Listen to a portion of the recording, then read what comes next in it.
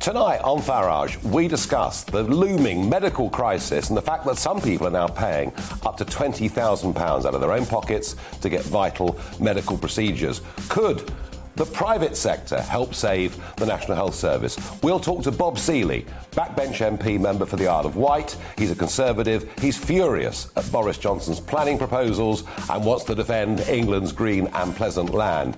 And on Talking Pints, I'll be joined by the former Mayor of London, Ken Livingstone.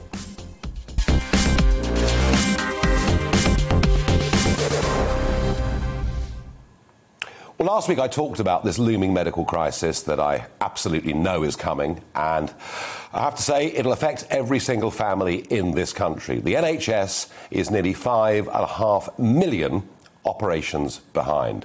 GPs are not giving many consultations. 1/3 people who would have had serious procedures over the course of the last 18 months have not had those operations, and it is leading to something that I thought would happen. And I said last week that my mother had gone in for a knee replacement this time last week on Monday, and that she'd gone privately. She's never gone privately in her life, but couldn't bear the thought of a very, very long wait. And today's Daily Mail ran a story on the front page saying that people were paying up to £20,000 to go into hospital to have very important, urgent heart procedures. HCA Healthcare and Spire, and they're the two biggest owners of private hospitals in this country, both report that in terms of heart operations, they've seen an increase of 20%. And on some neurological conditions, including injections in spines and those kind of procedures, they've seen a 30% increase. Well, some people can afford to go privately and have those operations. For others, we hear they're even beginning to take out loans. But of course, the great danger here is we finish up in completely the opposite place to where we were in the 1940s, that we have a health system where those with money or able to take loans can get the medical procedures that they want, and those without money or access to money find themselves on a huge waiting list. And that would be a society of haves and have-nots for health. It would be incredibly divisive and indeed, I think, very, very unfair.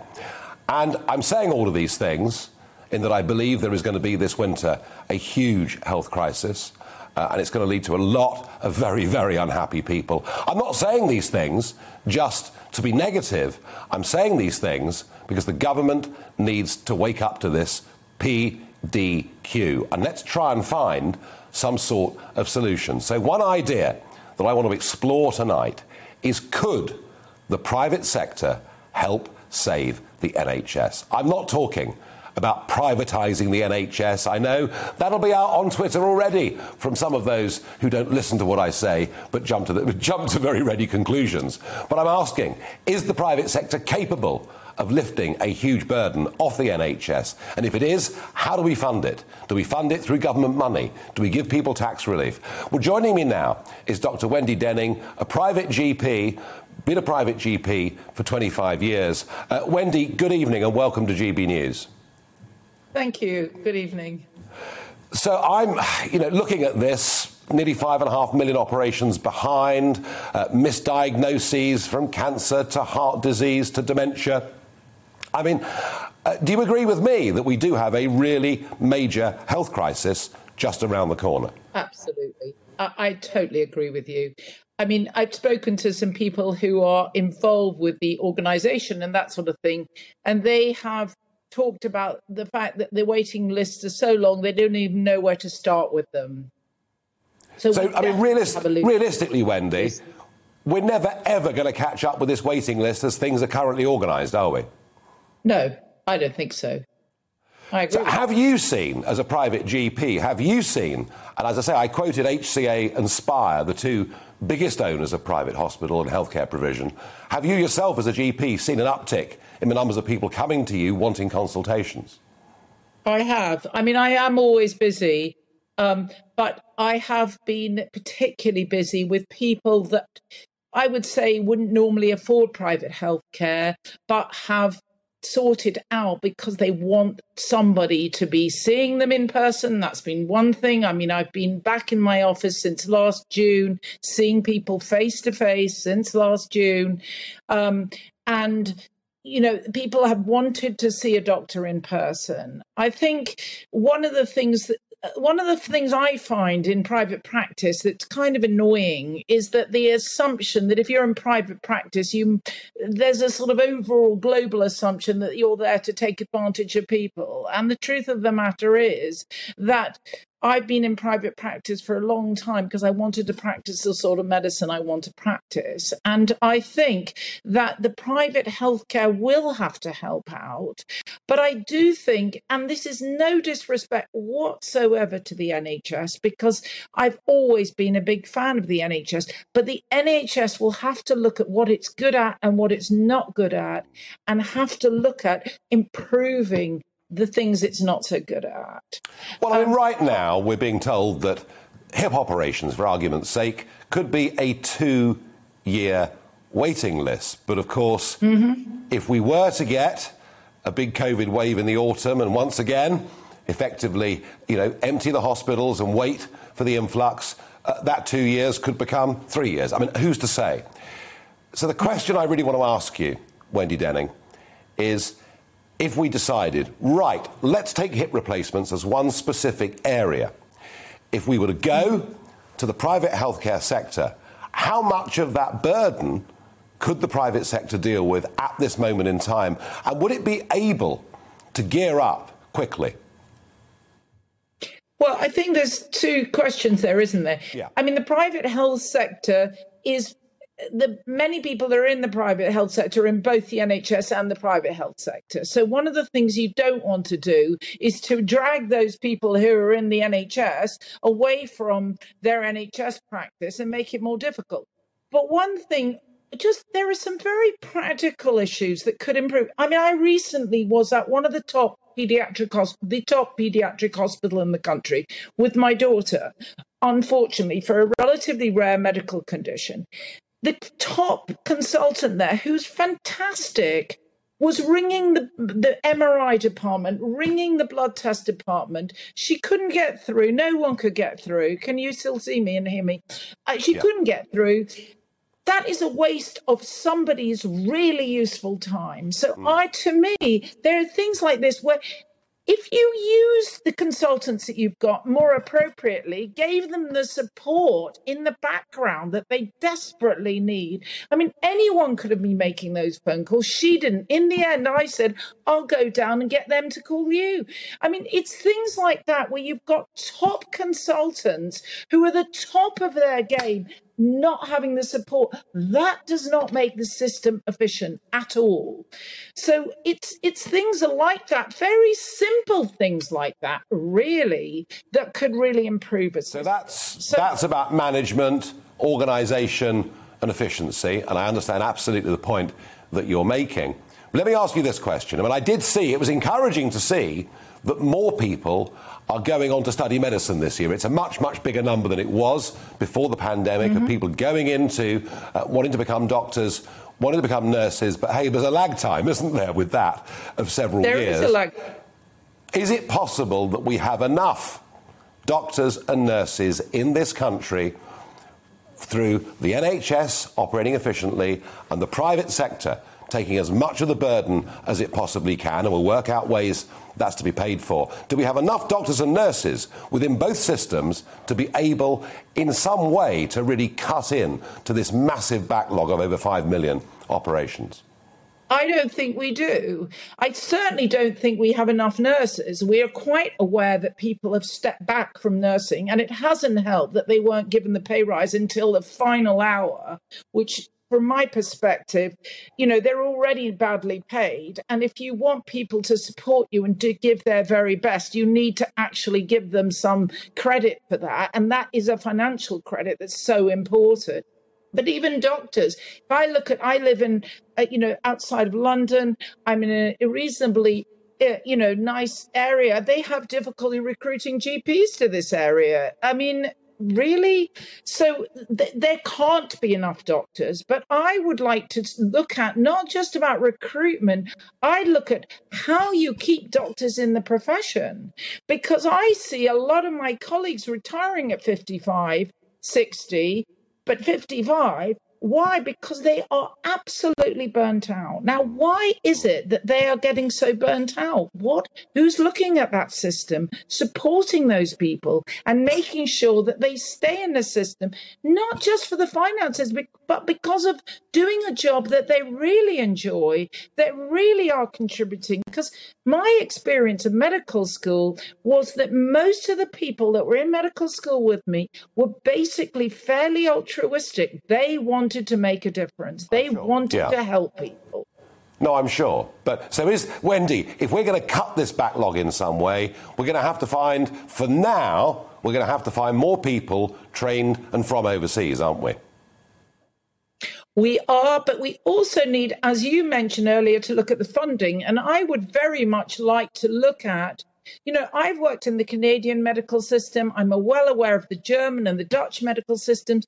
All of those have employers contributing to people's to the National Health Service in those countries. Yeah. I mean, they all do. And we somehow don't look at that as a feasible option, which I think, and we're not talking huge amounts of money here. We're talking maybe £50 a month for, an employee to have reasonable, for that money to be going into the NHS. The problem is you can pour money into a system, but if you don't improve the efficiency of a system, then it's not usefully used. No, these are huge challenges that Sajid Javid faces, and he's going to have to perhaps have some quite radical thinking in terms of NHS management. Wendy Denning, thank you very much indeed for joining us tonight here on GB News. And that was quite a sobering thought, wasn't it? Just how difficult this is. Now we have red lights and green lights and amber lights and amber plus, and now we're going to have an amber watch list, if you weren't confused. But Boris Johnson today was out travelling earlier, talking to journalists while visiting Airbus in Stevenage, and this is what he had to say. Have to have a balanced approach, and what I want to see is something that is as simple and as user-friendly for people as possible. But obviously, the double vaccinations that we've got really do offer the way forward. Well, Prime Minister, I don't know about simplicity. It seems pretty confusing and complicated to me. And I think there are millions of people right now saying, heck, we're all in August already. The kids are going back to school in about 4 weeks. Do we take that foreign holiday or don't we? And I think the whole thing is marred in total confusion. But perhaps my next guest, Julia Bo Said, can solve the problem for me. CEO at Advantage Travel Partnership, the UK's largest independent travel agent and travel management company consortium. Tell us, should we be understanding this traffic light system, or are you as confused as the rest of us? Well, good evening, Nigel. Well, we should be understanding it. Whether we do understand it is a completely another question. And it's a shame because actually the framework is pretty simple if it was kept in the way it was intended. But we've had a complete mishmash all the way through, changes, Amber Plus added in, now potentially this Amber Watch list, which actually we've now had a report this evening suggesting it has been ditched. But it is complex. Constant changing does not help consumer confidence whatsoever. I mean, would it not be simpler just to have red and green, and we might understand where we are in that case? Absolutely. It would be very simple if there were clear rules in place so that the travel industry could work with that, help consumers, and that travellers knew exactly what they were when they were booking something, what to expect and what the rules are. Unfortunately, as we've gone through the last few months, we've had added complexities. We've had traffic light updates when they shouldn't have when they weren't supposed to happen. So it's not, it's no surprise that the travel industry, one of the last economic sectors, is still in real difficulties. But travellers are fearful. Everyone is fearful of booking just in case something goes wrong. So we had France, didn't we? It was all announced that from this Monday, people could come in if they'd been double jabbed from the USA and the EU. And then we learned a couple of days later that France actually wasn't included in this. And then we were told, but maybe in the next couple of days, that would be reversed. And now we're being told that Spain possibly could be going on the Amber Watch list. Do you have any predictions? I know it's difficult. But there are people watching this thinking about, do we drive across to France? Do we book a flight to Spain? Have you got any sort of good guess as to what might happen in the next 2 or 3 days? Yeah, not at all. And actually, no one can guess. And I think anyone that tries to guess good has guessed wrong. So my advice to anybody looking to book is really think you can travel. I've travelled. I've just booked to go away. I'm going away in the next couple of weeks. You can travel. Travel is different. You have to look at who you book with and how you book and make sure that you have the financial protection in place before you make any decisions. Yeah, well, listen, thank you for joining us. And clearly, you're none the wiser than we are, but thank you for sharing that with us. I have to say, this is extraordinary, and I really mean it when I say there are millions of people deeply frustrated at this current moment in time. They simply can't believe that the Prime Minister can say, well, on the one hand, but on the other, and it is all really very, very difficult.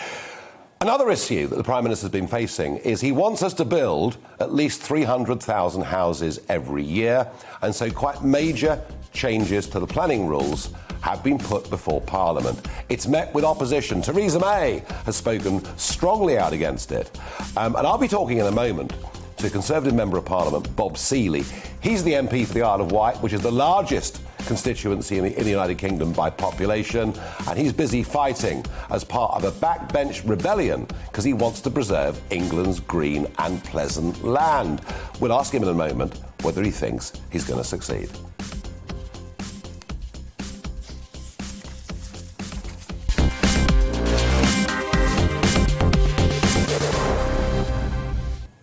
A looming health crisis is coming. Of that, I've got absolutely no doubt.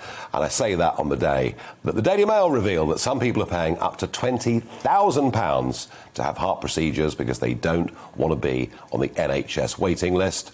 I'm wondering whether the private sector can help relieve the burden, perhaps even save the National Health Service.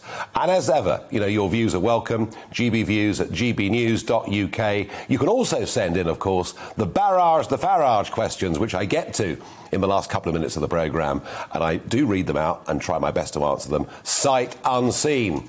Thus far, Stephen on email says, I cannot see how the private sector can help cut the NHS waiting lists, as so many private sector consultants and surgeons also work for the NHS. All I can see happening is desperate people spending huge amounts of money to jump the NHS queue. Well, Stephen, you've got a very fair point there. There is this very odd system where a lot of doctors and surgeons work in both systems. What I'm saying is that if only those with money can get these operations, and in percentage terms, there aren't that many of them, well, it's good for those individuals, but it doesn't help everybody else very much because the volume isn't big enough. And we finish up in a society, a healthcare society, of the haves and have-nots. And that would lead to comparisons. I can see them coming with America. So what I'm trying to examine is, could the private sector be able to have enough volume to be able to seriously help relieve the burden? And, Wendy Canning, our doctor that was on earlier, she made the point that actually there simply aren't enough doctors and nurses really to do this, but that the NHS itself needs some greater efficiencies. Jack on Twitter says, proper funding is the only thing that will save the NHS. Well, that's fine, but where's the limit on it? And actually just spending money, if you haven't got enough hospitals, if you haven't got enough hospital beds, if you haven't got enough doctors, you haven't got enough nurses, you can throw what you want at it in the short term. You're still not going to be able to dent seriously that waiting list of nearly 5.5 million people. Another viewer says on email, there really needs to be a serious and honest debate about the NHS. It's too cumbersome and unfit for purpose. It's a bottomless money pit. Well, it's fine for you to say that, and interesting that you sent it in without your name. This has been one of the political debates that it's literally been impossible to have in this country, because whenever there's any criticism of the way the NHS operates, that is taken as a slight on the men and women working as doctors and nurses who are doing their damnedest. And it's not. There are people genuinely now trying to start a debate about NHS reform. Whether Sajid Javid, whether Boris Johnson want to go there? We don't yet know, but they're going to have to do something, and that's one of the points I'm making. Neil says on email, surely the nationalised health service is over. We can learn a lot from the German model. France too, perhaps. Colin on email says, do you really believe the private sector has the capacity and desire to deal with complex cases? We should have increased hospital capacity before COVID and managed things better during COVID. One of the reasons, folks, that we don't have enough hospital capacity is because our population is much, much bigger than anybody predicted, possibly 3 or 4 million bigger than anybody predicted.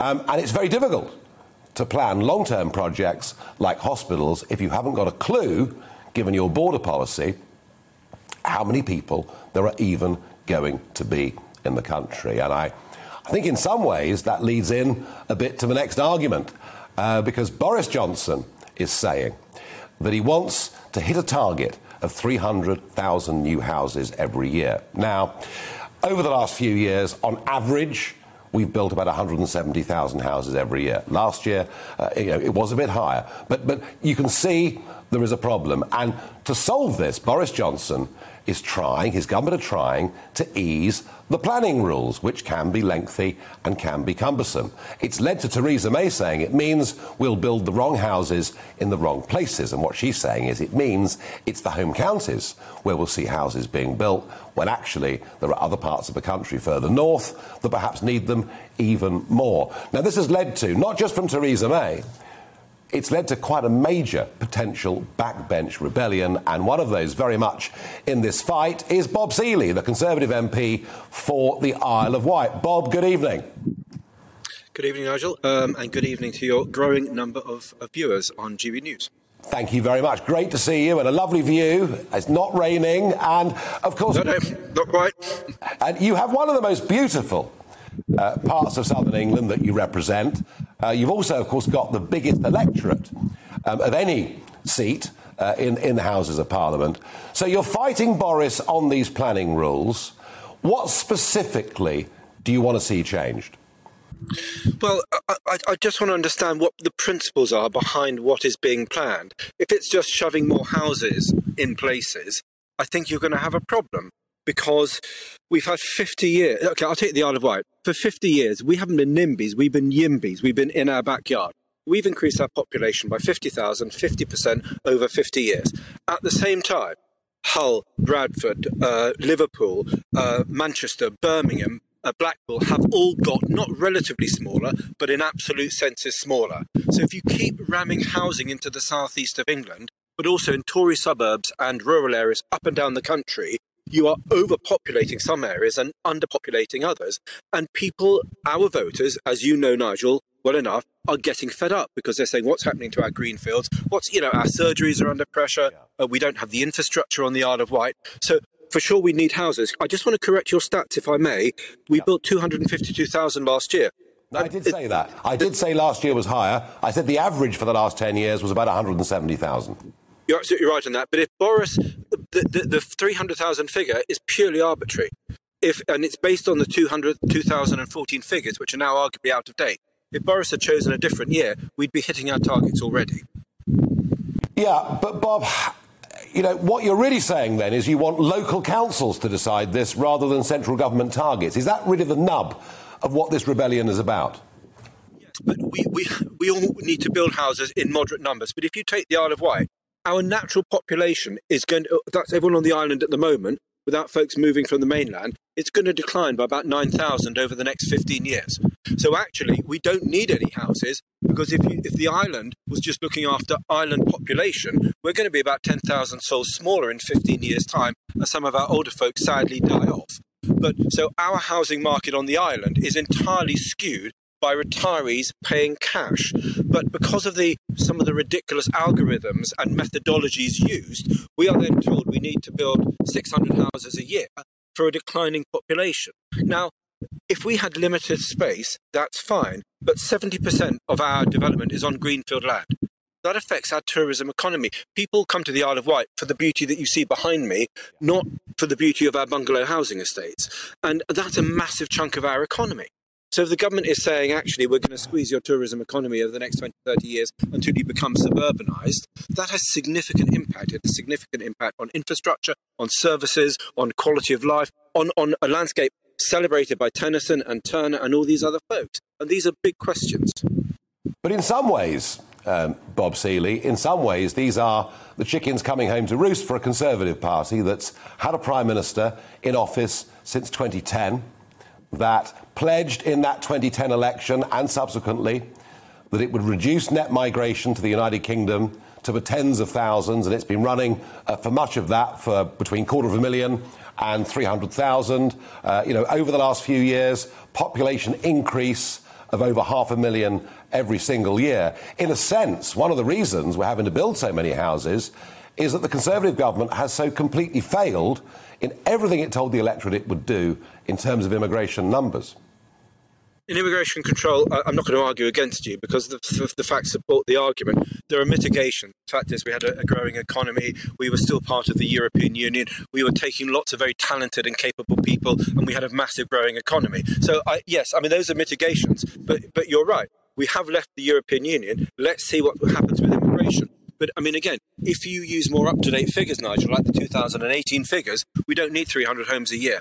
Again, another point is that we need 2 points, if I may briefly make it. Yep. Government needs to grip this. If it wants levelling up, it needs to drive infrastructure up north, to the northeast, to the north, to the northwest, and it needs to drive those homes and that investment with it.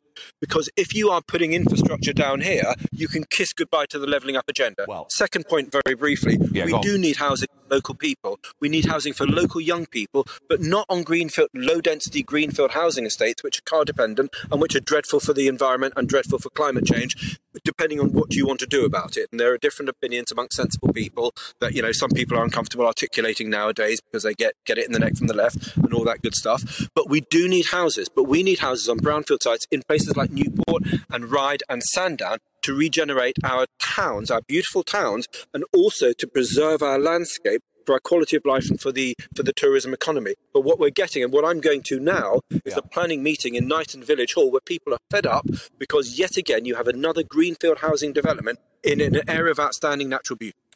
Well, it's a pickle, isn't it? Because the Chesham and Amersham by-election was lost, and yes, it was a by-election, and you can get funny results, but many thought that planning issues and building in Buckinghamshire was a key reason that the Conservatives lost that seat. And yet, Bob, and this is amazing, the Financial Times, at the weekend, did a lot of work on Conservative donations. And according to them, going through the Electoral Commission figures, since Boris Johnson became Prime Minister, that's 2 years, £17.9 million in donations has come to the Conservative Party from donors with property interests and links to developers. So, in some ways, you've really got a bit of a dilemma here, haven't you? You're being funded by the big property magnates, and yet your voters don't like the result of it. Nigel, again, you make a fair point, and all I can say is, if we have a choice between voters and donors, for me, it's always going to be voters. And I hope that is reflected all the way up and down the Conservative Party.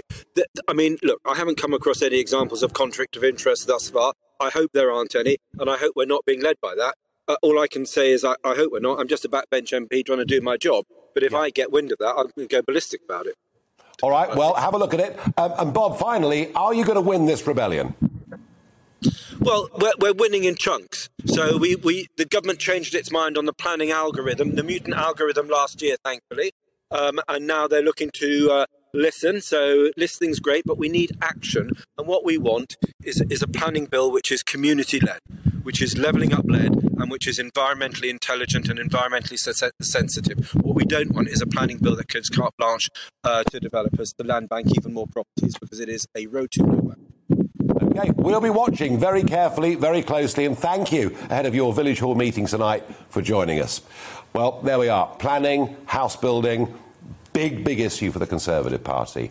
Well, in a moment, my What the Farage moment concerns the great anti-vaxxer, Piers Corbyn. I promise you, it's well worth the wait. If we can obviously help in any way to help your campaign, that's obviously going to help us. We've got shared interests. It clearly is. Yeah, okay. No, absolutely. We actually even brought along a little something today that was just a token of our intention of helping out with your campaign. I want to see. So yes. Yeah, and we like to keep it off the book. But this is obviously just a sort of statement of intent. We'd love to keep funding you. So there's £10,000 there.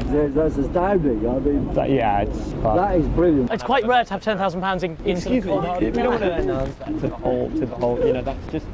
That's just a bit from the safe. Well, as long as I can accept it there's no insistence on any policy changes or anything that I'm doing. And I appreciate you're not asking for a change of policy or anything, but if there is anything that can be done to focus a bit on Pfizer or Moderna, that would be helpful for us. A useful thing. Okay, AZ, not a mRNA. Yeah. Just which is a fact, but it is. I mean, we're not saying change any policy, but if they could be slightly ignored more, that would obviously be helpful for us. Well, what the Farage? Can you believe that? Well, that was two guys, Josh Peters and Archie Manners, and they make YouTube films. They're young YouTubers. I guess it's almost like a sort of modern-day equivalent of Candid Camera, and they go around. And you could say they tried to deceive Piers Corbyn, but equally, I would say that this man of great principle, who stands up in Trafalgar Square and leads these anti-lockdown and anti-vax protests, it seemed to me that his principles weren't all that firm when it came potentially to receiving some money. I mean, you must obviously make your own minds up about that. I thought it was very funny, and I think, there are people out there with genuine concern about the vaccine. Of course there are. There always are with all vaccines, and I understand that, and some of those people have got legitimate arguments. But I'm not so sure that a man like this should be one of the main leaders of this campaign. It seems to me that he's quite happy to sell his soul and indeed his principles too. As I say, you make your own minds up. I thought in many ways it was really rather funny. Now, in a moment on Talking Pints, somebody politically it would be difficult on almost every single issue for me to be further away from. So let's see if over a beer, Ken Livingstone and I can have a serious, sensible and civilised debate.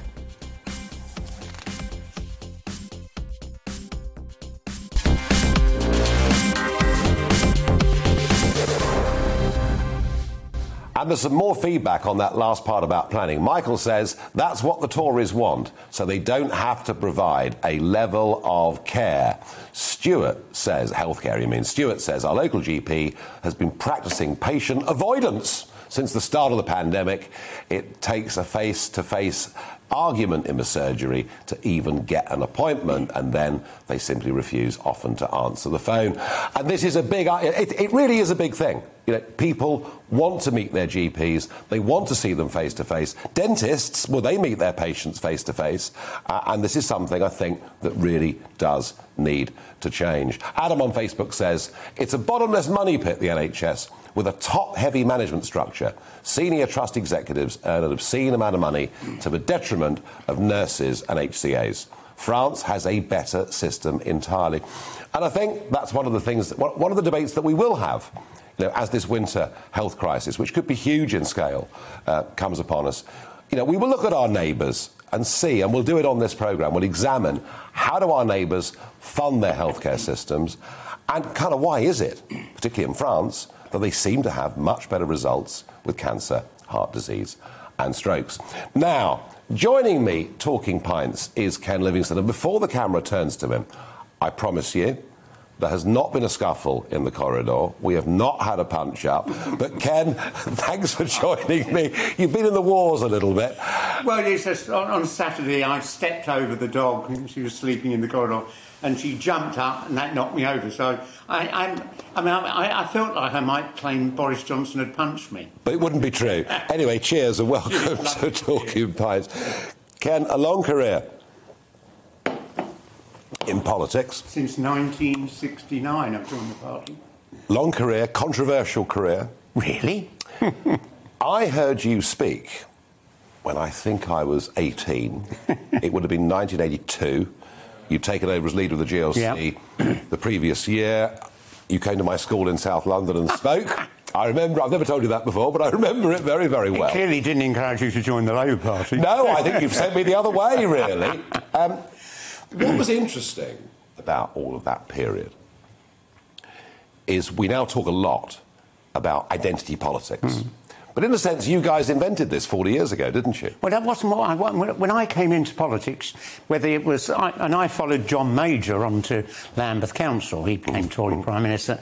But everyone came into politics to do things for their local community, build more council housing, improve schools and all of that. But now you're right, there's an awful lot of people want to be a celebrity and all that. I mean, and for me, the defining point was, on the day I became the leader of the GLC, Thatcher made a speech to the Scottish Conservatives saying, my plan was to impose on Britain a communist tyranny like Eastern Europe.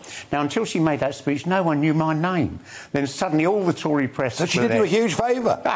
Well, she created me, yeah. And then, in a sense, I was revived by Tony Blair. He's always attempted to stop me becoming mayor. Well, we're going to come to that, because that actually was very, very funny. But come on, Ken, let's be honest about it. You know, you had, at the time, on the GLC, and in particular, in councils like Lambeth, you know, Red Ted Knight, Linda Bellos. I mean, this was pretty hard left stuff, wasn't it? Well, not really. I mean, if you look back, I got elected to be the GLC leader to cut the fares, to build more council housing. I mean, I had no idea. I mean, I've never read Marx, you know. I came into politics to do things. But I was immediately demonised as this mad trot. Whether you were the mad trot or not, the point I'm making is the Labour Party in London had plenty of mad trots, didn't it? Well, don't forget, we'd had the Wilson government of the 1960s, which had actually really failed to deliver on all its promises. And so when that was defeated, there was a surge of new, mainly young people coming in, wanted to get a better Labour Party. And a lot of them were on, you know, a small minority were trots, yeah. Most were broadly on the left, but there were some on the right. But it turns out now, I mean, and Lambeth was the most controversial of all. You know, these really quite bellicose figures. And they were pretty hard left. And now it turns out, with all these dramatic rows that were going on at the town hall, that actually, you know, in one of the care homes in Lambeth, there was sexual abuse on an horrendous scale going on. I know. I've been really shocked watching the news about all of this, because I was on Lambeth Council from 71 to 78. In all that time, no one ever said anything about abuse in our care homes. But then I was on the Housing Committee, not the Social Services Committee. And I look back on that and I think, you know, if Ted Knight, who then became the Labour leader, had heard about that, he would have clamped down on it and dealt with it. I think it was just that a lot of people working for the council may have known some of this was going on, but they never came and told the councillors. Well, it's a pretty shocking failure at whatever level, and the numbers involved are quite remarkable. So the GLC, you were the boss of the GLC, you became leader of it in slightly controversial circumstances, and Margaret Thatcher abolished it. And, OK, we had a few years without it, but then it comes back as the London Assembly with the London Mayor. You run and you win in 2000, not surprisingly. You know, I thought you'd win in 2000, and you're a London figure, and Labour does have some. I mean, Boris did well, but Labour does have some advantages in London. But 2004 was remarkable. I mean, you had this massive fallout with Blair, basically, hadn't you? Well, I disagreed. He got involved in America's wars in the Middle East. It's always been a disaster. We should never get involved in those wars. And actually, they've never been really about trying to create some nice democracy. It's about controlling the oil resources there. It's not been about doing stuff for the local people. So we had many disagreements. But the thing that appalled me the most about Blair, just a few weeks after he became Prime Minister, he passed a law that had been drawn up by the Tories that cut benefits for single mums. And I remember on that night, about 40 of us Labour MPs voted against that. But I remember many other Labour MPs, as they came through the division lobby, there were tears coming down their face because they were appalled at what they've had to do. But they knew if they didn't do it, they might not get a job in Blair's government. And that's how the whip system works. And how, I know, I'm afraid it's a Oddly enough, I never got a job from Blair. No, well, I didn't think you would somehow. But so in 2004, you run again as London Mayor, but without the Labour Party supporting you? Oh, no, they did. Basically, after I became mayor, I met Blair. We had an amiable chat and so on, but I wasn't brought back into the party until after the congestion charge, because everyone assumed the congestion charge was going to be a disaster. And if you're a self-employed van driver, it is a disaster again, isn't it? But immediately congestion went down massively, air pollution went down 12%. But what about the self-employed? What about the people going about their business? Yeah, but basically you can't just have a clogged up central London. It was disastrous. And basically, in the 8 years Boris Johnson was mayor, 76,000 Londoners died because of the air quality. And one of the things I started to do when I was mayor was to introduce attempts to crack down on the most polluting vehicles and things like that. But that's the real key to all of this. If you've got a city that's completely clogged up at the centre, it doesn't really work. You want everybody possible to use public transport. Only drive if you have to. If you're a social worker that's got to be going around visiting lots of people and so on, you need to have a car and drive. Or a taxi driver. Or a taxi driver. Or a van. And as you know, I mean, now it seems to be more vans than cars on the road with all these home deliveries and all the rest of it. So you approve of the cycle lanes? Pardon? Do you approve of the cycle lanes in London? Oh, yeah, I'd done the work preparing for that. But then I lost to Boris just before we were going to introduce it, and he called it Boris Bikes, or whatever it was. I didn't get the credit for it. So 2008, you've done one long stint as leader of the GLC, you've done a long stint as Mayor of London. What was your biggest failure? I think basically my biggest failure was not to go into the Labour Party much younger. I didn't join until I was 23. I was spending my life breeding frogs and toads and working with London's newts, yeah. What on earth got you into that? Well, I grew up in that post-war world where, the thing that really changed that, I was born in 1945, so we got TV when I was 10, and there's David Attenborough doing all these animal programmes. He's still on them. I know. But then, my ambition was no politics. I wanted a job at London Zoo, but when I left school, they didn't have a vacancy. But literally, if I'd got a job at London Zoo, I would never have gone into politics. I would have been so besotted with working with all those animals. I loved it. But you you did these two big stints. What was the one thing you really regret doing? I don't think there's anything I regret doing. I've always been controversial, a bit like you, because like you, I always say what I believe. You can't say that about most politicians. No, that's true. You've got that in common. And of course, 40 years ago when I became leader of the GLC, to come out and support lesbian and gay rights, inconceivable. To support women's rights, challenge racism, all those things, that was considered all over the top. Yeah, and perhaps a little bit too friendly. But then now, they've all become the norm. But a lot of Labour MPs were saying we shouldn't be doing with all of this, we just focus on class issues, Yeah, as I say, that was the beginning of identity politics, and it has become mainstream, and you were there. Similarly, there were many that felt you were far too close to the Irish Republican movement. Well, every year, at least once, sometimes twice, the IRA would set off a bomb in London. And Thatcher's line then as Prime Minister was, these are just criminals and psychopaths, we'll never talk to them. And I knew we've got to negotiate to get a deal to stop the bombing. And I invited Gerry Adams to come to London. Thatcher banned him from coming, so I flew out there. And virtually the first thing he said is, we know this can't go on, we're ready to negotiate a deal. But Thatcher wouldn't do that, and we had in another decade, I think I don't know how many thousand more people died. And we could have done that deal. For all my criticism of Tony Blair, the moment he became Prime Minister, he started talking to the IRA. The violence was all over within a few weeks. Yeah, it came at a hell of a price, though. Oh, yeah. A lot of convicted murderers being let out of prison, and it wasn't straightforward.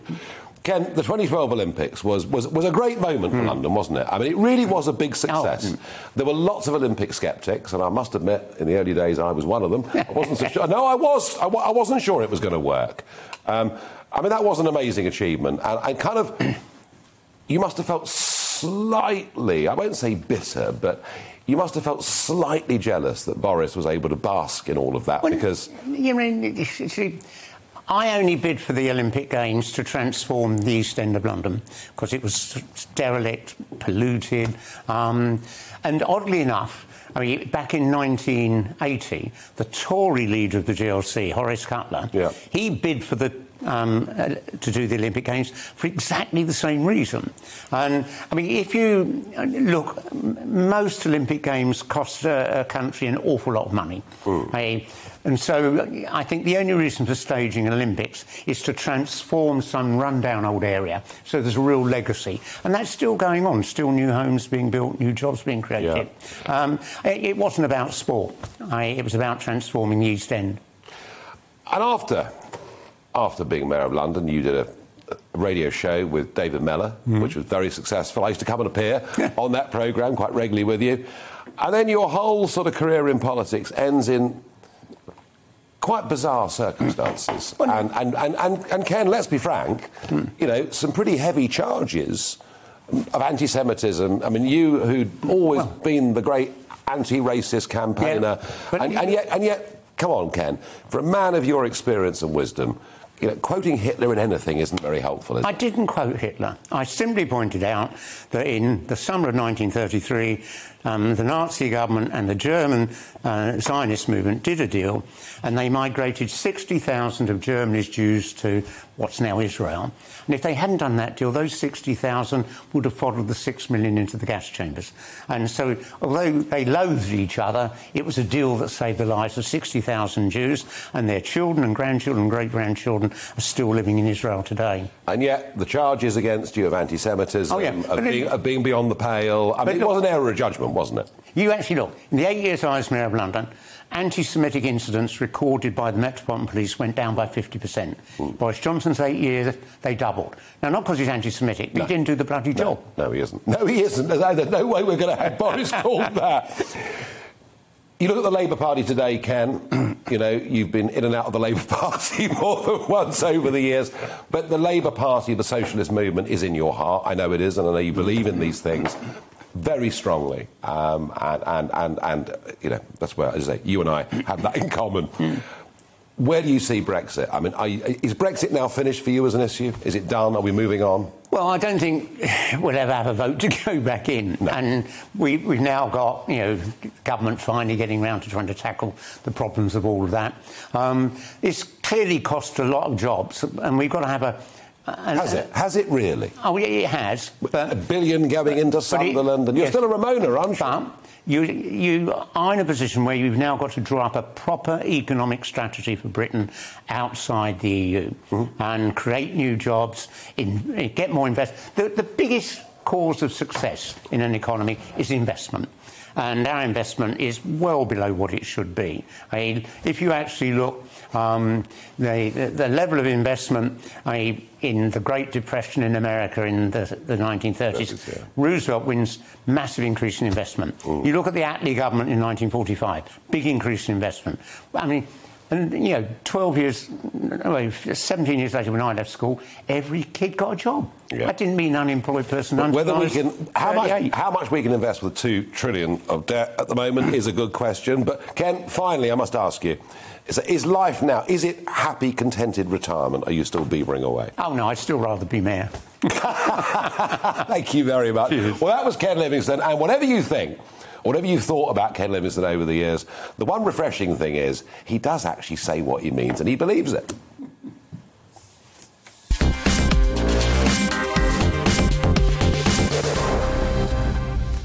Well, great stuff. It's interesting, isn't it? You know, left and right can disagree on things, but one of the things we want to prove here with this show on GB News is that we can do so in a civilised environment. And I think doing it over a beer in a pub atmosphere, I think it kind of helps. Now, let's get to the last section of the show. It is Barrage the Farage. And as I always tell you, you know, I don't see any of this before I get it. So Mandy on email says to me, the private sector can help the NHS. It's been doing it for years. I had an operation in 2012, which was done privately via the NHS because there was such a long waiting list. Well, yeah, I mean, that is true, but if all the private sector can do is to do a few operations for those that can afford it, or perhaps the NHS pay for, then we're not going to solve it. What I'm thinking here or trying to look forward to, is can we find a way that the private sector can massively up the amount it can do so that we can relieve that massive 5.3 million NHS waiting list. It's a real worry. It's going to be a major problem this Christmas. People are always demanding fixed dates for the end of restrictions and travel advice, and then complain when they change. Boris can't win. Well, I tell you what, it'd be nice if he actually gave us a clear message, wouldn't it? When we get one of the leading travel consultants in the country coming on, who hasn't got a clue what the amber list is actually going to mean, I think we've all got a bit of a problem. John says, we don't have a housing crisis in the EU. In the UK, we have a population crisis. I have to say, I do rather agree with that. What do you make of Keir Starmer? Well, with all this government getting so many things wrong, Labour is still consistently behind in the polls. Does he need to go in order for Labour to win a general election? I've only got 50 seconds left, but I'm going to bring Ken back in because he's finishing his pint. Is Starmer the right man to lead Labour into the next general election? Yes, he will be an absolutely good Prime Minister because he came into politics to do things for his local community and improve things, not to be a celebrity. And that's why he's slipping a bit behind in the polls, because he's not doing all the celebrity nonsense. Well, there we go. And Alan on email says, Nigel, if you could choose anyone in the whole world to have talking pints with, who would you choose and why? It's got to be Ken, doesn't it? For at least being honest. We might not agree on stuff, but he's honest. Well, look, thank you all for joining me this evening. This health debate will go on and on and on. Coming up next, it's Colin Brazier standing in for Andrew Neil. First, though, it's the weather where you are.